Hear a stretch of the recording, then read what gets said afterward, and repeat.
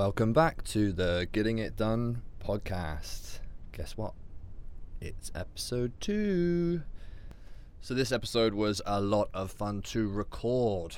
We had Lee and Addison down from P&Co, a global lifestyle brand. Got to spend best part of a day with them, out for some lunch at Spoke and Stringer in Bristol. Had a bit of a wander around, showed them the sites before we set up shop in the recording studio we record the podcast out of. It was really humbling to get to know Addison and Lee, two people that are clearly immensely passionate about what they do, and it's evident that that passion has stuck with them, you know, from the very beginning up until now, and seeing how they've created this company that I myself am a huge fan of, but how they are still very much humble and stick to their roots, and you know, create things that I think Addison mentioned that, you know, they didn't start a brand to create cool things. They started designing things that they liked, and it definitely looks like that they've, you know, stayed true to that throughout the growth of this business. We kind of lift the hood on P&Co and look at kind of where Addison and Lee both met, where they kind of came together with the ideas, and what stages of their life they were at, right through to some of the obstacles they faced as a business and growing a team, and then the upsides of creating a network of creatives around the world. After the podcast, go to p&co, or just search Provisions & Co in Google, and the guys at P&Co have given us 20% off for all of our listeners. So just use code Getting It Done at the checkout, and that'll be 20% off for everything. So if you're a fan of the P&Co brand, or interested just to find out from two people on what it's taken to get them from drawings in a sketchbook in a coffee shop to a global lifestyle brand, then pour yourself a cup of tea and enjoy this sit down with Addison and Lee from P&Co.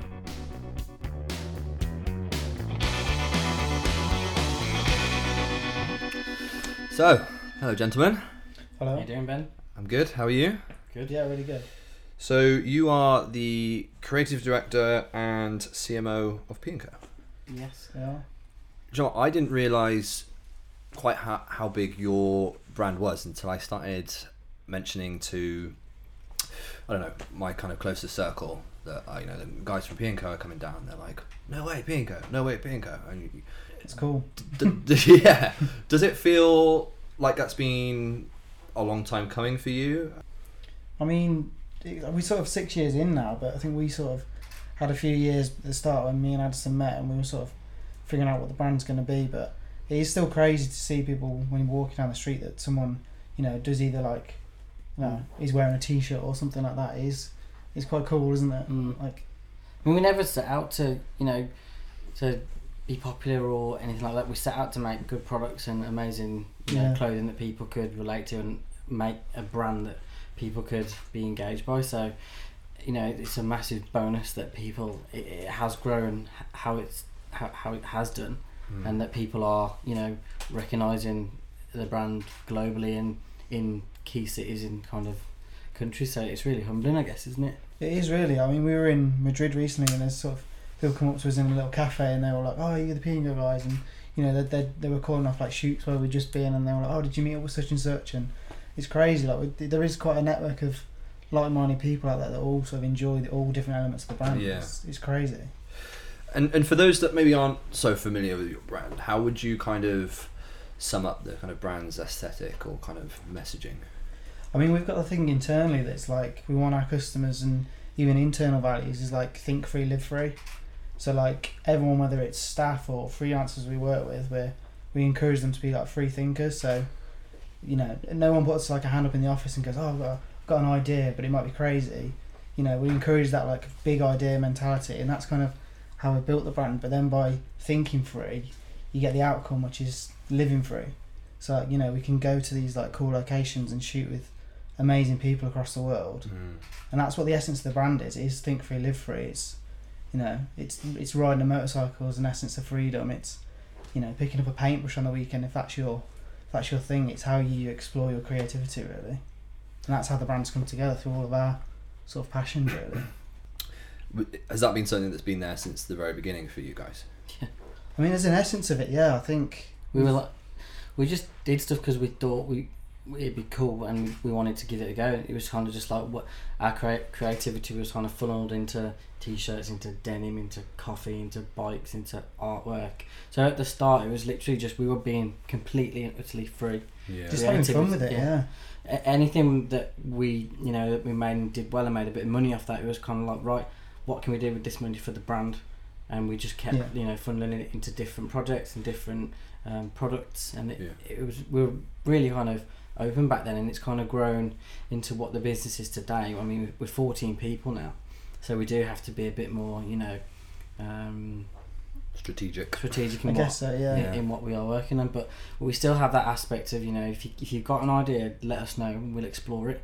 It is really, back in the day, it was very much, we want to do this, I've got this cool illustration for a t-shirt, but then it was like, I found this, like, a guy selling some Japanese selvedge denim, and I know a bloke down the road that's going to make us some jeans, and it was like, we had an idea and we were like, yeah, let's make it. Yeah.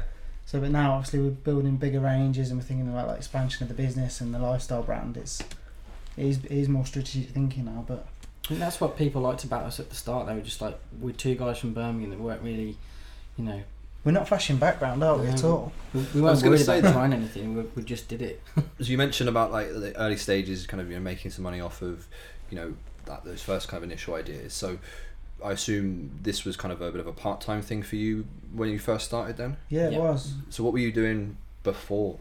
I mean, we met like playing in bands. So I was in like a little band and we got signed to an indie record label, and I was doing design there. But it was weird because I'd never been in a room where I'd had that spark with someone that really got what was about creativity wise and things I wanted to create. We just both worked together. It was, had the same interests. Yeah. Straight off the bat, we started kind of a design agency almost off the back. So it was just like, what can we do for people, with this creativity that we wanted to kind of creativity and enthusiasm. Yeah, so we started designing for bands. I think we designed some stuff for like Aurora, Arcadian Kicks, kind of indie bands back then, but the designs were really working for them. And I think a few of the bands, their merch was selling quite well. And we were kind of like, right, this is kind of working. How do we what's the next step for that? And we've always been fascinated by brands and how do they do it? All Saints, Vans, Levi's. We've always been a fan of these brands, and not just of what they do, but the story behind the brand as well. So it's kind of like, right, how it becomes more than just a t-shirt, really. Yeah. How you sell that lifestyle, and we gave it a go. Yeah. So at what point did you think, wow, this is going really well? Actually, we're making something of this. Did you decide to then make it your kind of full-time gig, or was there that kind of obvious switch? I mean, at the start we were literally doing like 4 or 5 orders a week, and it just out of Lee's house at the time, and he'd just be packing and picking the orders when he could, and then it moved into my house. So it's kind of just where we could be comfortable enough to take a bit of a wage ourselves and obviously still grow the business, because we didn't take any money from the brand for kind of the first 12 months. I think we just reinvested anything and put it into marketing and products and things like that. So it was kind of just, it's weird how, I don't know how we decided it. It kind of happened naturally. I think that's why it felt so right, because I was at uni at the time, but I'd worked at like a screen printing place in Nuneaton, so I knew a fair bit about screen printing. I knew how to sort a t-shirt out. So, and I'd meet Addison on like in the weekdays on my way to uni. I'd have like this armful of sketches and like ideas for stuff, and I was like, look, come and have a go and we'll start printing and stuff like that. But then it was, we had a first run, and I found a sketchbook the other day and it's got like a little tally chart of all the styles, and I think we had like 50 t-shirts for the first run. And I showed the guys in the office and they were like, that's really cool, like, because the guys see the orders now come in and like what we're making, and they're like, as if you started out by 2 t-shirts. It's pretty cool, really. Probably as well. Yeah, it was like black and white and whatever we could get, really.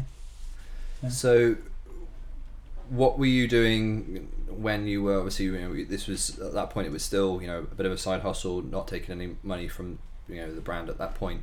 What were you doing outside of that then? I assume you had I was working kind of 9 to 5 in an office job, doing kind of IT tech support for a law firm. Oh, cool. So completely different, but it did give me a bit of knowledge into systems and marketing, how a business kind of ran. So that was kind of beneficial for me for sure. But I'd also be doing things on the side, like doing photography, graphic design, and then being in with the indie record label.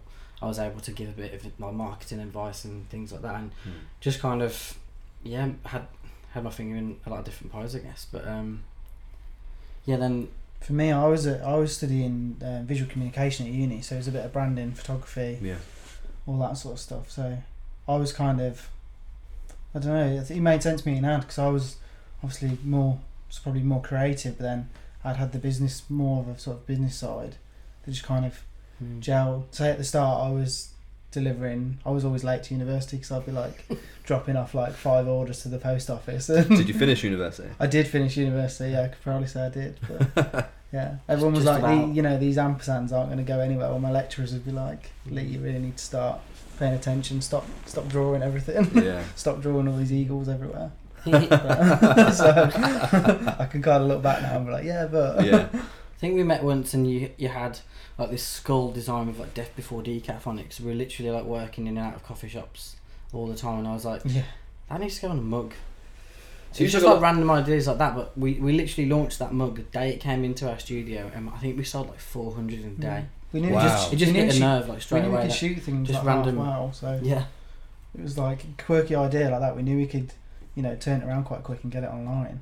I guess I tended to look a lot on social media and look at what people were talking about, what was going on, and tried to take a bit of inspiration from that and then put that through to our products. I think you were looking more online, whereas I was more real world. So I got inspired by where we lived, because near us it's the Jewellery Court in Birmingham, and I'm like a type geek. I like my typography, and around there it's all the old factory buildings, and even now like the business name above Provision & Co is Clark and Timber Limited. It's got that vibe of the area, and it's all like really nice typography, and that's why I live there now, because I can walk around with the camera and still be inspired. It's a great place to live, really. And see something new, kind of a good time. Yeah, it's great. So the brand name's P&Co, short for Provisions & Co. So what does that kind of stand for? I mean, we have like a tagline that's like provisions for the wild. So our customers are out there, they're doing stuff. They're indoors people. They're inspired by like creativity. A lot of sort of designers or photographers, but they're not to live inside. Those people want to be outdoors and experiencing that stuff. So Provisions for the Wild and Provision & Co. That's kind of what we do and who we do it for, really. It certainly feels like, if you look at your kind of brand releases over or clothing releases over the time, that it's kind of gone from saying that on a item of clothing to, especially over the last couple of years, producing clothing that actually kind of supports that kind of lifestyle. Is that fair to say? Yeah. Has that been a kind of a conscious decision?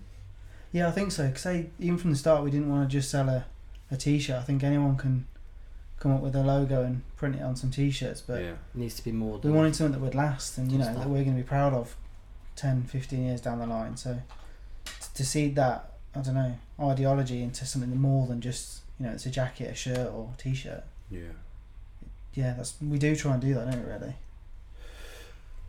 So when you look at kind of the running of a brand like yours, with your titles as creative director and CMO, but also both founders of the brand, people can often quite look at an online kind of brand presence and go, oh well, they're just printing stuff and selling stuff. That's all it is. But there's a lot behind the scenes. Right. You can't see it right now, but we're smirking at you because there is a lot that goes on behind the scenes. Anyone that thinks that, reality check. Yeah, definitely. Yeah, it's been 6 years for us, and we literally have no fashion background at all. So it's been 6 years of kissing a lot of frogs, and trial and error and developing all of our products. So I think we've redesigned our t-shirt like 10 times. Probably, yeah. But it's so important. Just the t-shirt, how it fits. It's so simple for some people, but we want it to fit a certain way. You're wearing one right now. So yeah, it's a lot of development that we've been doing, and it is so hard to get it right because people are different sizes. We've got people in the States who want it a bit larger. We've got people in Europe who want the slim fit, and obviously we can't offer like slim fit and regular in every single design. So it's like getting that middle ground's taken us quite a while to find it, and now we're branching out into things like jackets. Women's is different kettle of fish completely. Yeah. So That's we're actually- always kind of learning. That was something that stood out to me progression. actually, was when I saw your there was some social media content around, hey guys, we're actually really focusing on the women's line now and doing things bespoke for women, not just doing XS and S versions of that. Has that kind of been received pretty well with your kind of audience? It's something we're really proud of. Say, a lot of brands, we did sort of sell like the XS and the smalls to girls, but I think it's because girls were finding the brands online, finding P&Co online, buying for their partners or things like that. But there wasn't, they were just buying an extra small t-shirt for themselves, and that was amazing. Like we knew we had a customer there, but I think Lee and the production team were just like, right, it's good, but it's not good enough. Like we want to offer women specific products that fit and and are different to the men's. So you guys have kind of spent the last, I'd say, 2.5 years really developing that. Yeah, it's been a lot of development time. I think through our photography, when we we go away and do these shoots, we tend to shoot like a lot of couples, so it just makes a lot more sense because girls, we get like DMs like, oh, I've pinched my boyfriend t-shirt, and I'm like, but you should have your own really. So it's like, so we've developed like all new women's fits, and next year is going to be really exciting for spring summers. The women's offerings are a lot bigger, so exciting times. So you've already kind of got that planned out of what that looks like? Yeah, there's tons of stuff. We recently released some overalls, and they've got like sort of big chain stitch embroidery on the back, like big boiler suit thing, and they've been received so well, and the fit's great. Like we, obviously when we do a product like that, we, it's a lot of homework and a lot of looking at other things out there. But I think I'm really proud to say that ours is. You worked quite Spot on, closely to be with the honest. girls in the office as well. We did, yeah. I think it's good because we've got like a bit of a family environment in the office. Everyone has a lot of input really. We value everyone's opinion. It's not mine and Ad's show. Do you know? It's more of like a community effort in the office. I was doing I was looking at the kind of what makes up the team behind the scenes at P&Co, and noticed that a lot of the people just certainly on appearances looked quite on brand. Has that been kind of an accident, or do you think you've kind of just attracted naturally those types of people? I think has been naturally, to be honest, because when we hire people, we kind of, we'll get CVs and they think, right, you can all do the job, but you've got to fit the culture. Yeah. So it's just people being, thinking free and living free. We just kind of ask the right questions and think if they're going to gel within the team.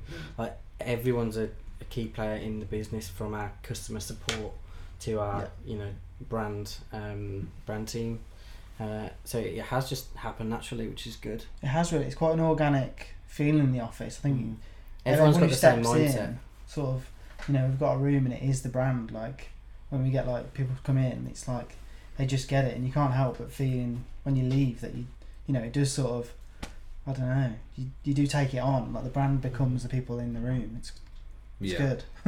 What's the kind of journey like from one of you or the team kind of having this idea of an item for that's going to go into the line through to that being in somebody's wardrobe? Okay. Obviously back in the day you guys probably had an idea, you'd agree on it, or one of you would say, no, that's shit, let's do it this way and see what it looks like. Is there more of a kind of process to go through now that you've built the team? Do you have that kind of bit where you're like, I have a great idea, and somebody that you've hired says, actually I think we should do it in a different way? Yeah, I think so. It is a collaborative process. Like I'll probably come up with a bit of a vibe for like a feel of whether it's a collection or a particular piece, and then Luther, our lead designer, he'll sort of take it on and really take some time and develop it with the guys and get the fit right, and then we'll sit in and pick fabrics, and it's a really exciting process. When we first started out, we were like, God, can you imagine the day when we're going to be able to like make jeans out of that fabric, or all these jackets, and have it washed like that? Because when we started, it was like buy a blank black t-shirt and then put something on it, which is great. At the time for me it was amazing because my graphics could live on something people could wear. It was like wearable art. But then I think it was good when we got to make actual other products was so much cooler, and it is now. Like making these like really stand up pieces that people are like, wow, like where do you get that? You can't get it from anyone but us. Is when we got to the point where Jordan, our kind of operations and production director, was like, guys, we need to do our own t-shirts. He was like, we can't be printing on other people's t-shirts, you know. I think we did that for 2 years just because obviously we're finding our ground where we're sitting in the market. And yeah, he was really pushing for this like custom fit t-shirt, and that's when we really started to think, right, where are we going to get it made, how are we going to get it done. We looked to get it made in the UK. We ended up going to Turkey, Portugal, and China. Manufactured a few places now. So we've got global production now, which is crazy to think. Wow. You know, a few years ago we were literally printing in like a shed, and now we're in some of the biggest manufacturers going around today. I think we're in, I can't drop many names, but I think the one in China that produced our Paradise shirts, I mean, they're making things for kind of, you know, all the top players in like Selfridges, so that all of our kind of products now are on a level with brands that we want to, you know, be it's what we strive for with the quality. I think we do make premium pieces, but it is at more of an affordable price. Like we've just done like a wax jacket, and I've that's the one piece that when we set out I was like, I'm gonna make that jacket like in 5 years time. So when we did it, that was like, it's a great feeling to have that piece that's in your head for so long and people be wearing it. Like it's great. Like Ellis. Yeah, like Ellis. Who, for those listening to the podcast, can't see, but currently pointing a camera in my face. Or the back of my head. Yeah, or the back of your head. Does my back of my head look good, by the way? Looks amazing. Yeah. So, you know, obviously you've set out with this kind of idea and passion for what you're doing, and it's really interesting to hear you talking about things, you know, at the early stages, creating literally in a shed, to having bespoke items created for you in these, you know, factories in different areas of the world, and you've now created this item that you set out to do many years ago. But it almost seems like part of the DNA of the business is to, you know, keep trying new things, keep pushing yourself, go out there and do things. So it doesn't feel like to me, oh, I've done that now, we'll just keep doing more of the same. So are you always constantly going, right, I've done that, now what? Unfortunately, yes. It's never an easy job for the marketing team. We don't stand still. I think that's why we're still here, really. I think if you stand still, and things move fast around you these days. Yeah. We've tried sunglasses, watches. I think it's many interesting for us that it keeps us sort of passionate about the brand, and it is fun to try those new things.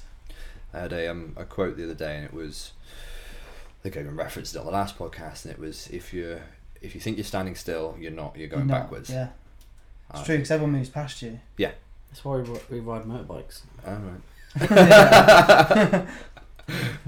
So, I suppose with that in mind, do you still feel like, you know, you're at 6 years now? Would you consider yourself in very much, you know, high growth mode at the moment? Are you still very much focused about that next big launch? Or are you kind of sitting back on the success of, you know, the last kind of year or so? I mean, we're still trying to do a lot of growing. I think I still look at the range and I'm like, oh, you know, I want a lot more pieces in the range, because I think now we know we can sell these like good outerwear pieces, because we know we can bolster the range a lot more. So we are trying to push for those bigger pieces, but I think we try and benefit the team as much as we can, as much as just releasing new products. It's like, how can we create an environment in the studio that, you know, people are going to want to come in, they're going to want to work here. Like, it's more than just what we sell, isn't it? In order to grow strategically, we want to, you know, have a good bedrock. So we want to create something that people can, you know, connect with and work in an environment that's going to be fun. Yeah, and that's what we set out to do. It definitely, you know, from sitting down with you today, you can see that kind of the foundations of where you started from are still very much present today, which is always nice. You always never want to meet somebody who gets a bit carried away. I think it's good to be like that. Like when we were starting out, when I was at uni, like I didn't have the opportunity to do like a placement year like some of the guys that have been and come and gone through our studio have, and it's great to see young people coming in and really enjoying the brand. Like it's relating to a lot of people. So looking at a lot of your social media content and the stuff you put out on your journals, on your website, you work with a lot of different people from lots of different areas around the world, be that Europe. I know you've done a lot in California recently.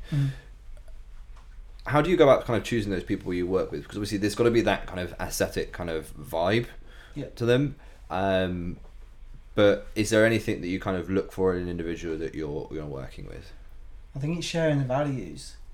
I think anyone that's out there is doing something cool and enjoying doing it. So if they are living by think free, live free, and it can be like we feature like photographers. We're not just saying it's our photography. Like we feature other photographers around the world. Like even like similar sort of bike events we've been to. Like anyone that sort of lives by those means. How we found the people as well, isn't it? It has really. Kind of be from going to places, meeting with people. Oh, this is my friend who's a photographer, and then just like getting a good vibe from them. So like John, Common Blood Moto on Instagram. He's one of our photographers in LA.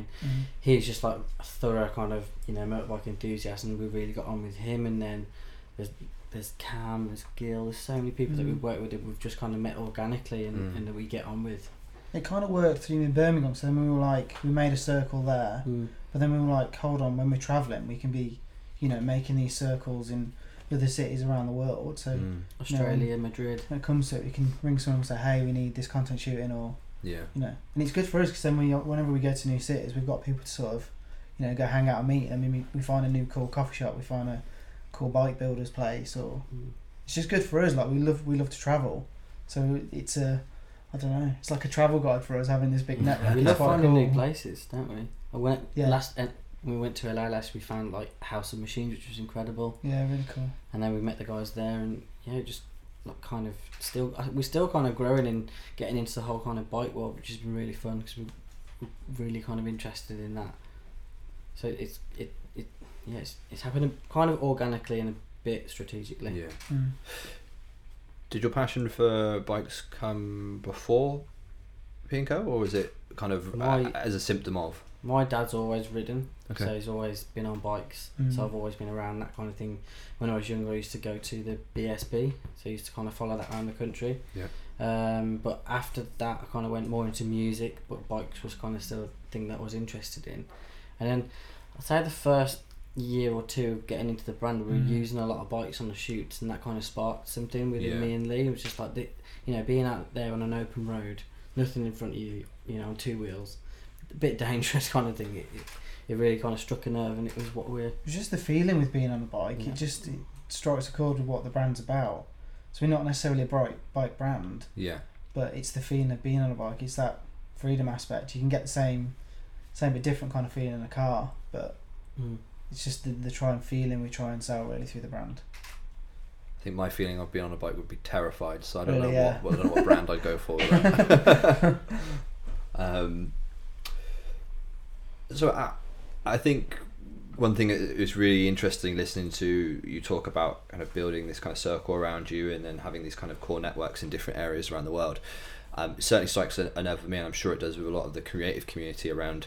There definitely seems to be more of a push in recent years of people helping people. It's like, or brands helping brands. It's like, when we were talking to Christian from Spoken Stringer earlier, it's kind of like, we have a great kind of lifestyle brand, you have a great presence here, what can we do that's going to value each other?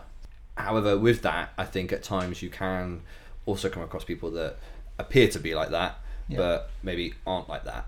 So I think the question here is, when you're looking at those kind of people you're working with, especially kind of in the whole kind of influencer circle, we mentioned earlier about how you kind of receive these messages all day every day about kind of, hey, send me some stuff, let me wear it for you.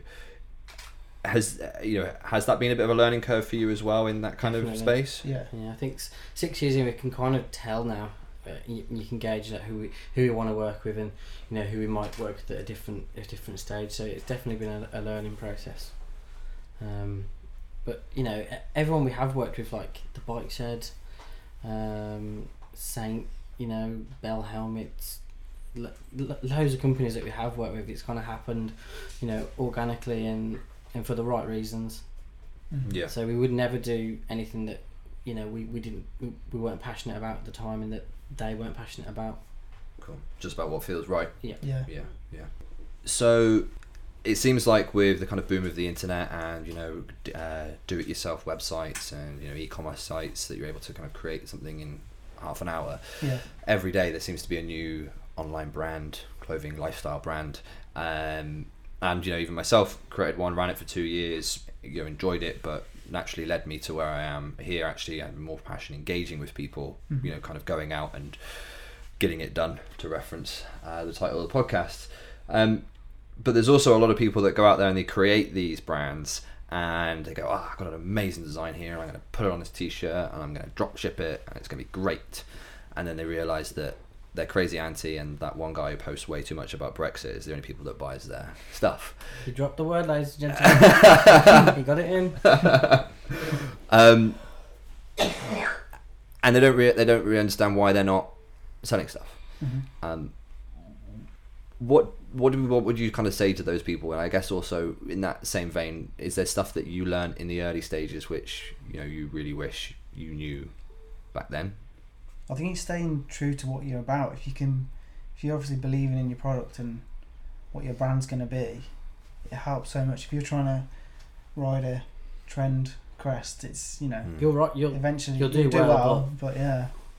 That's what we've always done. We've always stayed true to what we want to create, and we won't compromise with anything until, you know, that happens. So it's kind of like we don't really, you know, look at trends or think. We'll look at what's going on in marketing, who are working with each other and things like that. But, you know, if someone's done a polka dot dress, we're not going to suddenly jump on that and, you know, get them on that kind of train. So it is, you know, making sure you enjoy what you're doing and making sure that, you know, you finding the right customers and you're serving them well. That's one thing that we kind of set out to do at the start of this year, was customer experience from when you land on that website to when you get your package was like flawless. Yeah. And I think this year the whole team got behind that, and we've really seen a massive kind of impact in, you know, people coming back and buying more, people spreading the word of mouth when they, you know, experiencing different elements of the brand. So I think that's really key into, you know, developing and growing a brand. I think for us it was like that, being brave really. You know, starting a business, you've got to take them risks. Yeah. And we did, like when we started doing jackets, I think the first ones we did were sort of heavily embroidered and it's what we would wear, so it was very personal at the time. It's like, yeah, I'm gonna make this because I want to buy that jacket. Yeah. It felt right. So I think we were kind of gut feeling like it's gonna work. So do you have like a kind of internal or external sort of sounding board of kind of ideas where you kind of get to that stage where we should, like, we you need know, one. we should do really. We're thinking about doing more. We think we've got like a pop up in London next year. So I think we're doing some sort of like Q&As with like blokes and women to sort of come down, see previews of collections and get more hands on. So like we can be like, girls, like, what do you think? Where should this patch go? Or you know, what button finish should we use on this like overalls? Or on We've the got some really good ideas for that next year. yeah, just getting customers more hands on with like the product. yeah. Because they're eventually going to be buying that thing. So it's like nice you can share that story of making it with them. I in the brand I was working on previously, I'd have kind of a little group that was the kind of the people I'd work with, you know, photographers, models and so on, and then kind of a series of like high return buyers, and would just kind of like bring them into the kind of creative process. Honest people as well, though. Oh yeah, you don't want yes men. Yeah. That's what our staff are really good at. So yeah, Yeah, we are quite good at that. We like- Everyone's quite honest. Yeah. nothing is personal in the office. Like if someone feeds back to someone, don't take it personally. It's because everyone's working to, you know, this one goal of, you know, creating a global brand. So Yeah. if I say to Lee, I don't like this, I'm not, you know, it's not personal. It's I normally think really it's not good. going to work for our customers. Things like Yeah. that. I've been pushing like an Ecru jacket, like this like navy inspired piece. It's like got blue like writing on it and like doodles all over the fabric for years, and every season I'm trying to sneak it in and they're like, no. Yeah. It's just It'll make it one day. yeah, it will. Limited edition. Yeah, you're just gonna log on one day and just find it on the site like Yeah. Lee made one. yeah. Ships to A himself. one-off. yeah. Do you remember the kind of feeling you got when you first did your kind of a totally holistic kind of international order You know, any of those orders that come in that you're like, because everybody starts a brand and you go, oh, I've sold 5 t-shirts today, but they're all from like 5 mates. But then you get those orders that come in, you're like, off the bat we didn't really push it to our mates because we were just like, we don't want them just to buy it because they think they're helping out. We just kind of, if we kind of launched it to, you know, our Instagram base and see who we're going to engage with it, because we didn't really want that off the back, did we? I mean, they were all supportive, bless them, and they still are today. But we kind of started and just put it out to the world on our Instagram. But yeah, the feeling it was pretty incredible, wasn't it? It's kind of like someone in like Japan's just ordered this like t-shirt. How have they found out about us? It is crazy, yeah. Or like somewhere in like Texas, Dallas, or you know, LA, Europe. When we shipped to 57 countries today, I think, so it's pretty wild. So I remember taking them on my way to university, and they'd be like, one to Spain, one to Japan. Like, yeah, because we had to figure out how to get it into the countries. Because how do we post something today, like custom charges, things like that? And you were like, it's cost me like 50 quid to send something to Japan. I was like, just do it because we've got a customer there. Yeah. You were saying about how these kind of customers have found you, and I was thinking, oh, clearly the CMO is doing a good job.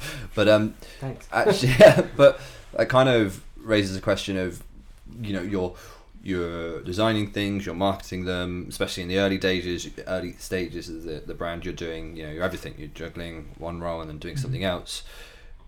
Has it been quite? You know, obviously, there's the creating the brand, but then there's also being proficient in your roles within the company. Has that been quite a tricky learning curve for you? I think so, yeah, because we had sort of very quick growth at the start. Yeah. I sort of came out of uni straight into the brand. It was an idea and it worked, but going through that big growth, it was quite, I don't know, it was an eye-opener really, because it was just an idea in our heads, and then all of a sudden it's, you know, we're selling quite a lot of stuff, and it was like, it's got to be a business, it's got to be profitable, you know, we've got to maintain the brand values as we're trying to grow, and I think we were really good at bringing on people that had skills that we didn't have. Yeah. So like we've got Jordan, who kind of came on board the first year, I think we started, just to kind of organise us, because we're a bit, you know, sporadic people. We'll be working on something and we'll think, have an idea, and then we'll go and have a meeting about something else. So we needed someone that was literally just going to maintain the production and make sure orders got out. So Jordan kind of filled that gap, and he's been, you know, incredible in that role. Yeah, Jordan's the cornerstone of the business really. Helps in a lot of areas. So he's production manager as well. Okay. So it's quite a lot. So in terms of, you know, the journey you've gone through, then has there been anything that kind of stands out as being a kind of cornerstone in, you know, a turning point? I know I'm kind of in my head, I'm thinking about the slight situation with the warehouse fire a few years ago. How did you kind of, you know, was that a tricky time to recover from? Yeah, I remember getting a phone call, and I think it was on a Saturday or Sunday morning, and Jordan rang me, he was like, "You sitting down?" And I was like, because you want to be. I am actually, yeah. Why? What's wrong? And he was like, maybe turn on the news, and there was like a big fire, and I hadn't actually been to the warehouse yet, so I was like, the first time I saw it was on TV with all of our stock in like ashes and a lot of smoke. But that was a massive turning point for us, because we realised then, like through support messages from like customers on social media, it was insane. Customers were crazy, like so they got behind us so well. It's quite overwhelming to us, wasn't it? I think then we realised we were creating a brand. Like people were like, I don't want to see P&Co die. It was more than just something on a t-shirt. It was. Yeah. So it meant something to people. I can't imagine what it's like trying to come back for something like that, to be honest. But like you say, the support there. It was tough, but it was quite like. It was refreshing in a way. Yeah. It gave us a chance to sort of sit back and be like, right, how are we going to do this? But then, you know, when we relaunched the site, how are we going to come back? So we did like a bit of a brand refresh, the web changed slightly, and it's exciting. You know, we used it to our advantage, and it did work really well. Bit of a springboard. It was really, yeah. We've touched on your kind of dabblings in the retail space. So when you were in the arcade in Birmingham for a few months. 2015, 16? Around then, yeah. I think so. Do you think the retail space, do you think there's a home for a brand like P&Co somewhere there? Do you think it's kind of doing your own thing and taking out a space, or do you see yourself kind of interested in working with other suppliers in the future? Yeah, I think for the next kind of 12 months for me and Lee, I think it is going to be, thinking about how we do retail stores and what's the route for us to do that. So yeah, we've always wanted to do another space like the pop-up, but it's just kind of been so crazy with the online kind of side of the business going so well. So I think next year we're going to be able to take some time out and really have a think about what we're going to do. Yeah. I mean we've always we've always said when we do wholesale it's got to be to the right stores. People that are going to do support the brand and be able to represent it right. So I think the next kind of 12 months is going to be really key and really fun, to be honest, to go meet these people and see what stores we want to get involved with. Yeah. And I suppose when you look at these kind of cool spaces that you want to go into, it's got to be right, and it's got to serve your audience, your customers, but also your brand, right? Yep. So when you think about P&Co and you think about the retail space, what does that look like to you? What kind of sets you apart? I mean, for me, I'd like to do a big scale lifestyle store. We've done things with like microbreweries, we've done things at cool food events like food truck businesses, mobile coffee things. So I'd like to bring all those together to have a big space where it's like community centred. So we've got like a gallery in there, there's a tattooist in there, barber shop, all that kind of like big scale space. But then we could like maybe replicate through to LA, through to other key countries. So like creative thinkers and doers. That's it really. Under It's the one space roof. that we wanted when we started the brand. Do you think that's something that's more sought after now that digital's taking over, the high street's dying? You can get clothes online easily, but you can't get a new tattoo or a haircut or a good pint of beer. So do you think that is a strong symptom of kind of digital and e-commerce taking over? I think we are like so digital people now. We're visual people. Everyone is. So like inspiration's only a swipe away on your phone. Whether it's like looking at someone who's made an amazing cup of coffee, or this amazing mountain scenery in Iceland, or you're only a swipe away from the next inspiring photo at the moment. It's true. It is. I think online high street is probably. So it's hard to compete with some. You can be on your phone looking at a mountain in Iceland. Or you can swipe to the next photo and it's someone going down a highway in LA, so it's really engaging. So obviously bringing that experience out into a store is really important. I think the high street's quite a bleak place probably. I'd say so. Bringing that inspiration to the high street is really key if we were to do sort of stores, whether it's a guy that's in a store that's chain stitching your jacket, that's personalising it with your name or a phrase, or just things going on in the stores. We go to Amsterdam quite a lot for sort of sourcing trips and inspiration visits, and I love the city. It's great. I love my jeans, and it's the city of denim, but all their stores are great. There's always something going on. Like as soon as you go in, they've got like a little coffee bar and someone's offering you a coffee. I think it's so valuable to give people experience in a store, but also things in the store that people are then going to want to sort of photograph, so it goes full circle back to their social media. So then it starts again then. And it is that kind of that whole experience all in one. There was a shop in Amsterdam. I'm sure you've probably been there, but I'll send you it after this. That's where I got those gloves from. Okay. But it was half the size of this room, and counter, wall windows, all displays, but a coffee machine on the counter. Like as soon as you come in, hey, do you want a coffee? Kind of like. So even if you're just having a bimble around and then you're going straight out again, you're still getting that kind of experience. So yeah, it's good. So before we start wrapping things up, there's a common theme around this podcast of Would You Rather. So I'm going to ask you both the same question, give you a couple of seconds to think about it, and then I want you both to kind of give me the answer at the same time. Okay. So is this how well we know each other? It's not like a couples thing? No. Okay. So would you rather start a P&Co from scratch, exactly where you were before, minimal audience, you don't have your knowledge of the industry you have now, no team, presence is minimal, or tomorrow I wake up and P&Co is blown up to the heights of Vans and Levi's, say, other denim is also available, P&Co, but you can only print on neon green and pink garments. Start again. Yeah. Start again. Definitely. Really? You don't see any neon green bikers? No, I'm zero rave culture, so I'm like, it's just not me. Probably be good to see them at night. Yeah. You know, reflective. It's a resounding go back to the start. Yeah. Yeah. Mm-hmm. Well, thanks for coming down to Bristol and spending the day with us. It's been awesome to hang out with you and get to know the brand a bit more. And we'll get this out as soon as possible. For those that want to check you out online, where can they find you? And have you got anything special for them? Yeah. So thanks for having us as well. We want to offer your listeners kind of 20% off their order. So if they use code Getting It Done at the checkout, they'll get 20% off everything. And our website is www.pand.co, or just Google Provision & Co and it'll come up for sure. Awesome. All right. Well, thanks very much. Cheers. Thank you very much. See you later. Cheers for having us.